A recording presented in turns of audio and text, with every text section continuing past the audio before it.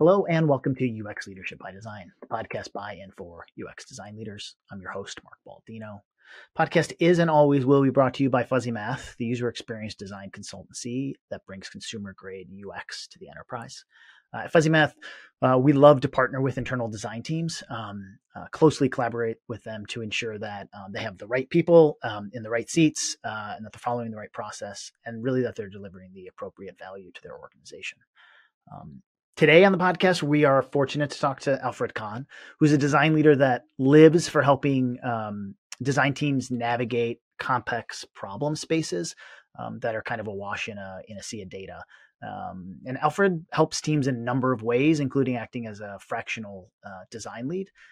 And he's writing a book, which we learned at the end. And I don't think you'll be surprised that he's writing a book because there's an insane amount of knowledge that Alfred is going to drop in really digestible chunks. I talk too much and I have lots of filler words. And Alfred does not. He gets right to the point. So I think you're going to enjoy it and learn a lot about how product leaders can get the most value from the design team and ensure that they are shifting from being kind of a tactical resource to a strategic resource. So thanks for joining us.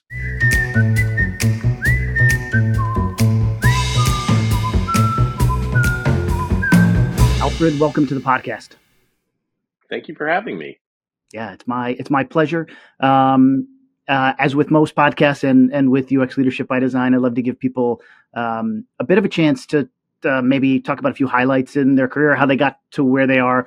I think specifically in kind of the product and design space, it's always an interesting path for folks to get there, and it's generally a little bit of a weaving path, maybe not as direct as some other careers. So, give the listeners a sense of how you got to where you are and what that sort of journey looked like for you. Sure. Yeah. Fun fact is I started out in the film business and evolved into the product design, going through numerous sort of iterations. And really, most of my roles have been in places like financial services and governance, risk, compliance, construction tech. And they're all like complex problem spaces with a lot of data. And so what I like to do is bring a sort of consumer sensibility to the design of these products and help the team sort of create experiences that people look forward to coming to work to rather than feeling like they're banging their head against a wall. So is that consumer facing orientation? Is that because of your background in film? Is that like a more natural space? You felt like it wasn't in financial services? No, it's just a recognition that the web is part of everyone's lives. And because of the sort of speed that the consumer world works at, it's evolved a lot more quickly than the B2B world. And that the elegance of that experience is something that people are surprised when they don't have that when they come to work. So that's what was driving that. Yeah. And what was the transition long, or was it like one day I'm in sort of film and the next day I'm in? It was. I did a brief stint with some very rudimentary coding, and quickly realized not for me. And what really appealed to me was the whole design of the experience, and I focused on that. And rest is history. And what roles were you filling, or maybe what role are you in right now? Well, my most recent role was as VP of product design at Warner Music Group. So again, doesn't really fit in with finance and GCR, but the same underlying criteria at play of complex problems and a surprising amount of data in the music business. And most of my roles have been, certainly over the last 15 years, have been in that type of leadership where I'm leading a team of 10 to 25 designers across disciplines. I've had research, content strategy, and even QA reporting to me. And as well as like at JP Morgan, I had the front end development team reporting to me as well. So real collection of disciplines and folks under the kind of product. Anything that has a big impact on the experience. Yeah, that's great. Yeah. That's great. What did you see as like trends over time, or as you're maybe reflecting back on that? Like what stands out to you? What were maybe shifts in the perception of design, shifts in the roles that were under your, in your group, or just kind of your, you said, kind of alluded to anything that had a big impact. Was that something you put under your purview, or did you just start to see like that's a trend of what my role is sort of encompassing? A lot of that is driven by the culture of the company, what the perception is of what is part of design, and the the big evolution has been that there's been a increasing maturity in the perspective on design. So at first, just make some wireframes and we'll build that. And now it's the intersection between product and UX has gotten a lot deeper, and the understanding of what the value that design can deliver is starting to get more sophisticated. Not everywhere, but the more forward-looking companies understand that design is much more than creating screens and even user flows. That it's about conceptualizing and evaluating products. I've asked this before on the podcast. If someone's looking for a design lead role or wants to get in design leadership, maybe they're interviewing or they're at an organization, like you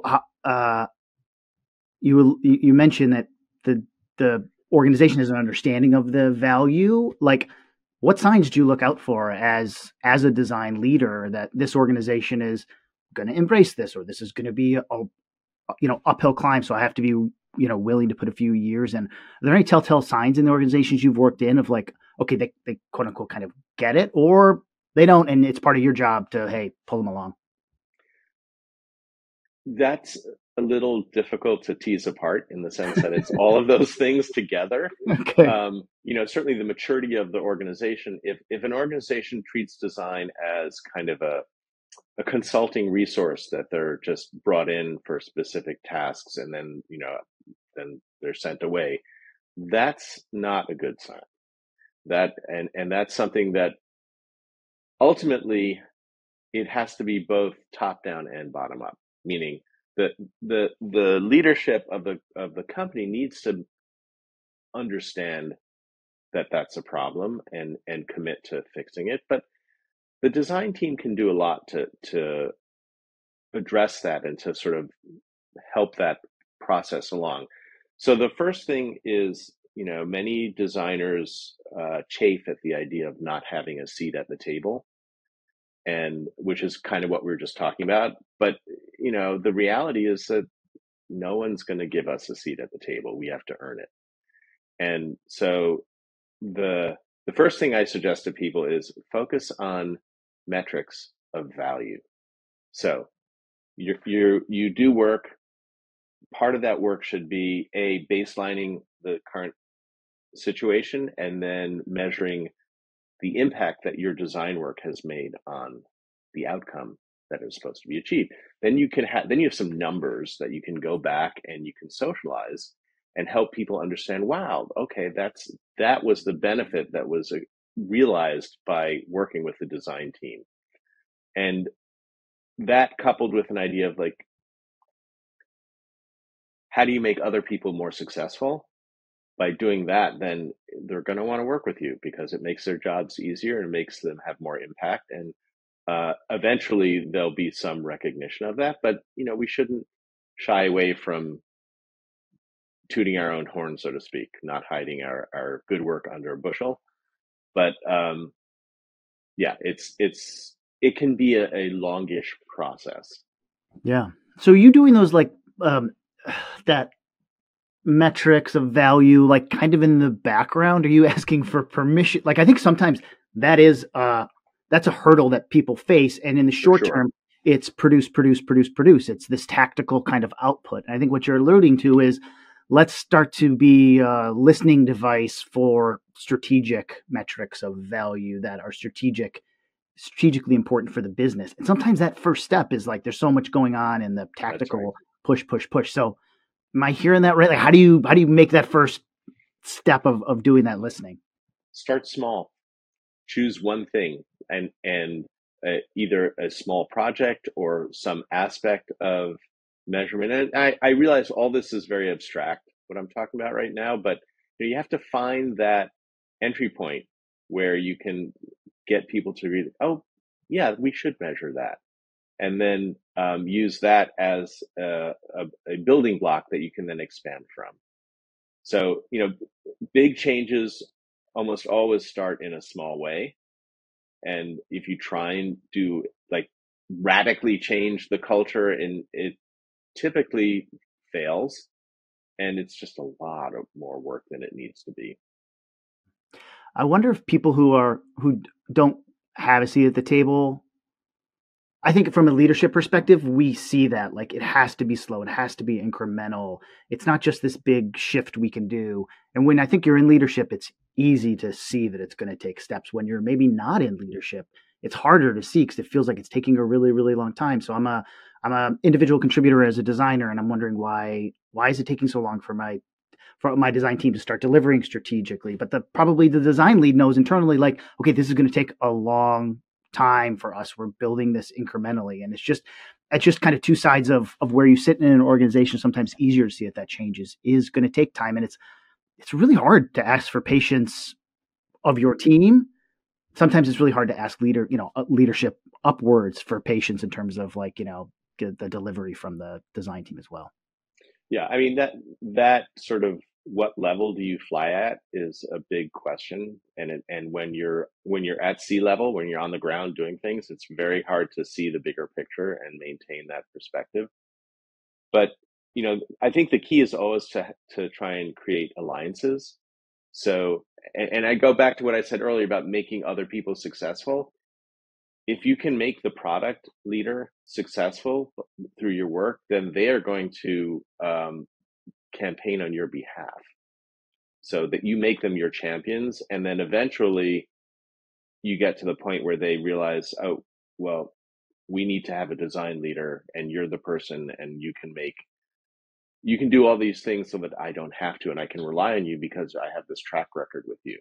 You're familiar. It's much easier to do that than to be a senior designer and then get like a manager role from a senior designer. Interesting. What's that? Can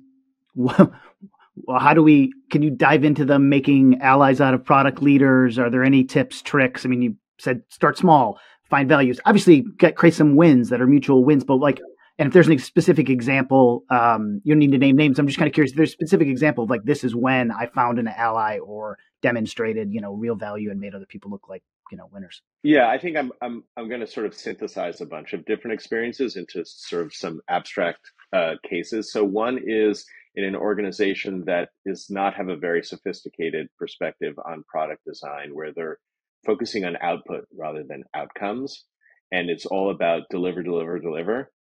Well, never be an impediment to delivery.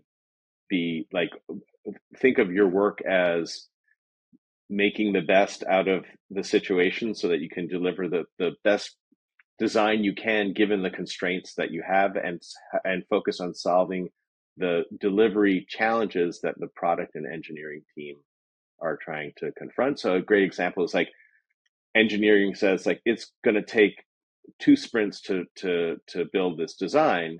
You say, all right, well, let me change it. What are the constraints that you're focusing, that you're challenged by? And because you can always, there are many ways to solve a design problem. So you can come up with a way to solve that problem in a lower effort way.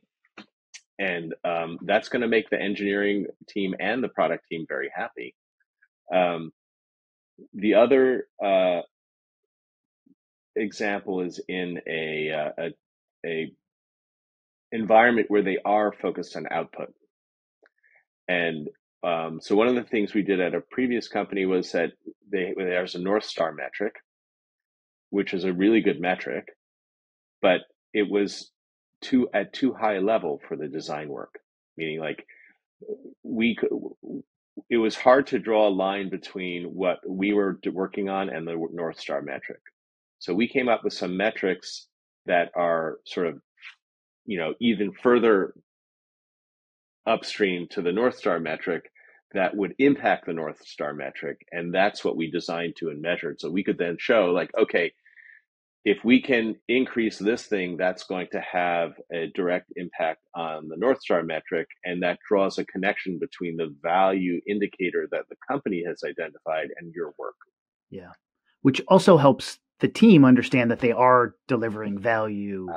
Absolutely. Because if Yeah, they're yeah. designing and that North Star feels so far away, they're sort of like, what's my role Right. here? Am I important? Does leadership, management see me as important? And that's Right. a really good call. Sometimes the design team, maybe just design and product team, have to figure out that middle layer for themselves and align with North Star, and then align their work to that middle layer. Correct.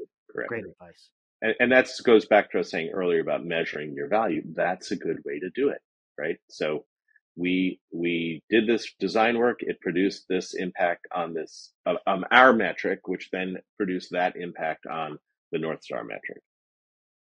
So when you look at some of the more successful teams, I'm guessing the way you're speaking, it's a pretty tight integration of product management, and design.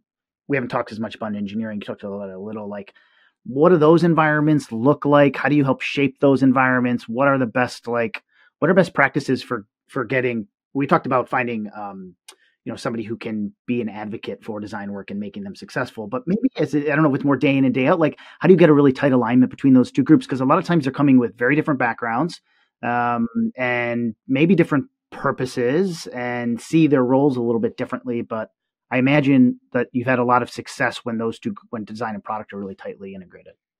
So actually, the most successful experiences are when all three are tightly integrated. Like when it is truly the tripod, and that's sort of a something that the product leader sometimes has to do is to really walk the walk on the tripod and not just have it be lip service. But the times when the squads were led collaboratively by the three disciplines have been the most successful. And a lot of times it's a matter of helping people understand that, meaning like they have to experience it before they can really embrace it. And a good way to do that is through research, because if, especially the usability testing, when an engineer or a product person sees someone struggling with a feature that a client, then there's no greater wake up call than that, right? That really allow, allows them to embrace the idea of a collaboration among the three disciplines. Yeah, it creates a good empathy with from all three sides, towards kind of the users and the challenges they're facing, and just puts a face to a name or a feature set, or something you've been Right. talking about for 6 months. All of a sudden, you see people use it, and you're like, oh wow, this is different. It adds credibility in the sense that there's often like, oh, it's not so bad, or whatever, I'm saying, that they don't really understand the true impact. But when you see it and you hear someone who's not sort of your stakeholder or your partner in development struggling or being ecstatic about a feature, then that's like it's irrefutable. You cannot dismiss that. Yeah. Yeah. So that's great in terms of a tip for alignment engineering. Any more tips on like product and design and like that collaborative environment? Um, I would say, more of the same. I mean, I spoke earlier about focusing on making others successful. A lot of times, product leaders feel like, you're slowing us down with this research, right? And so, I talk about usability testing as being the gateway drug for research. It's a great tool to help people understand the value of it, because also you can piggyback some guerrilla research onto the usability testing, so they see like, okay, I get it, this is like QA for the design. And then the other thing is, oh wow, we didn't know that's really good information. And what usually happens is that they come back and want more. So if you try and demand it or push for it, then you get resistance. but if they experience it, then they embrace it. And I will say that at one company that I worked at, there was a lot of resistance to doing usability testing because we were on a really crazy schedule. And I had a meeting with the head of engineering who was trying to get me to agree to not do usability testing because it's going to slow down the delivery of the product to the market. And I said, okay, I will agree to give up usability testing if you agree to give up QA. If you feel like if you can commit to coding it perfectly the first time, I will commit to having my team design it perfectly the first time. That was the last I ever heard about not doing usability testing. Yeah, that's really interesting. That's a good one. I like it's not even I thought it was going to kind of be a horse trade, but it's really like it is, but it's also saying here's a trade-off and here's the implication of the trade-off on the design side by skipping validation Right. research, which is It's helping him understand the sort of analog value of yeah. usability testing. Yep. And I think you're right that if you can, so it's going to happen towards the end of the process, right? Lots of people say research is not a phase. It's something you're doing the entire time. Designers really want to focus on the early discovery research. But to your point, at the beginning is like standing in the way of progress is not a way forward. And so sometimes you have to give up a little bit early in terms of like early ethnographic design research, really discovery oriented to get a little bit more into tactical delivery. Then when you get your opportunity to do the validation research, throw in some guerrilla discovery work, and then utilize that to say either, hey, we could have learned this a little bit earlier in the process, maybe. So if we'd started with talking to users, customers a little bit earlier, we could have learned this and saved a little bit. But I think you're also sort of building muscle memory within the organization to see, okay, this is how research can work. And then eventually, and correct me if I'm wrong, and this is maybe a final step, is people start to see it a little bit more as, oh, this is a more efficient way to do it than us talking through features and having a lot of conversations and a lot of meetings. People love to meet, but like sometimes you can cut a little bit of that short if you're doing a little bit more sort of user research. But if you're saying you're nodding your head, so I'm assuming the same sort of thought there in terms of like how to get it a little earlier. Yeah, everything you said, and I'll add two cliches on top of it. One is don't let the perfect be the enemy of the good, and better half a loaf than no loaf, right? Get whatever research you can with the idea that anything you can get will help grease the skids for the next time when you want to do a little bit more. Yeah, 100%. And it's hard. I think that's a challenge because people sincerely believe in the user human-centered design process, and they feel like it creates better outcomes. And the idea that you have to sacrifice a little bit, but it is the reality on the ground, and it correlates to, go back to the metrics and North Star sort of management perspective.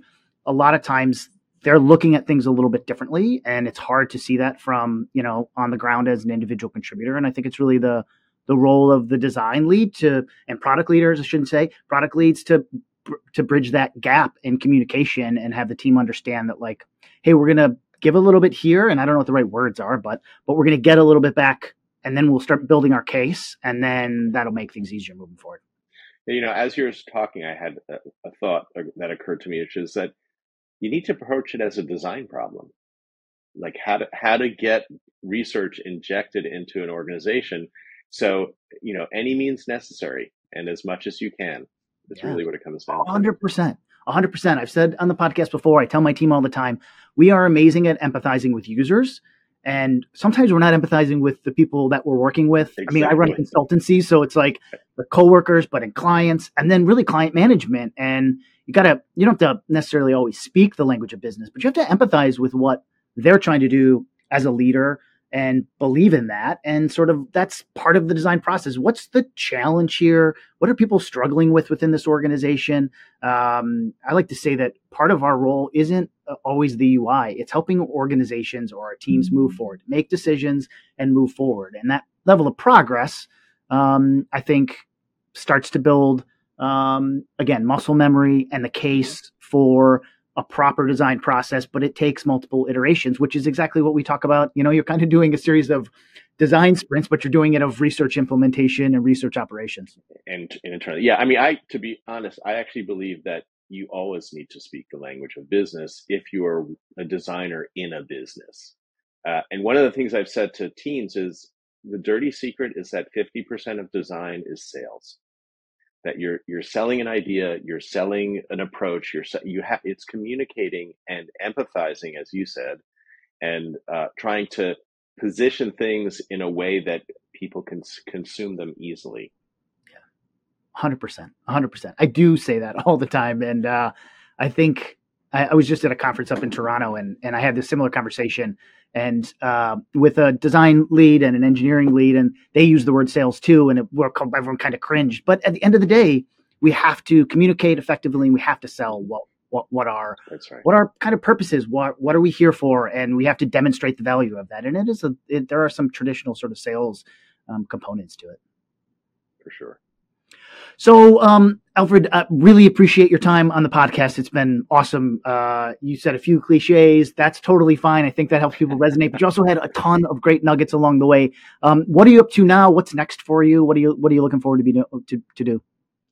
Well, my main focus right now is I'm working on a book, which is how to build and create and lead effective design teams, and that is primarily targeted to product leaders. And we had a lot of what we talked about in today has been about product relating to design and vice versa. Well, I've noticed that there's kind of a donut hole between early stage startup and growth stage, where design teams are usually led by product leaders, and those product leaders don't have the skills or expertise that they should have to lead a design team. So the idea behind this book is that they can read it over a weekend and then go back to work the following week and have some actual tools and strategies they can use to get more value from the design team, make them more effective, but also make the designers' lives better by having a more empathetic, not even empathetic, but more knowledgeable leader.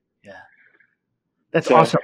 I'll just say, it sounds amazing. It sounds necessary. I'm jealous. I'm not writing it, but I applaud you for going through the effort of writing a book, because it's a tremendous amount of work, but it's going to have a tremendous amount of value. And I would maybe, I've run into, primarily are working with enterprise level organizations.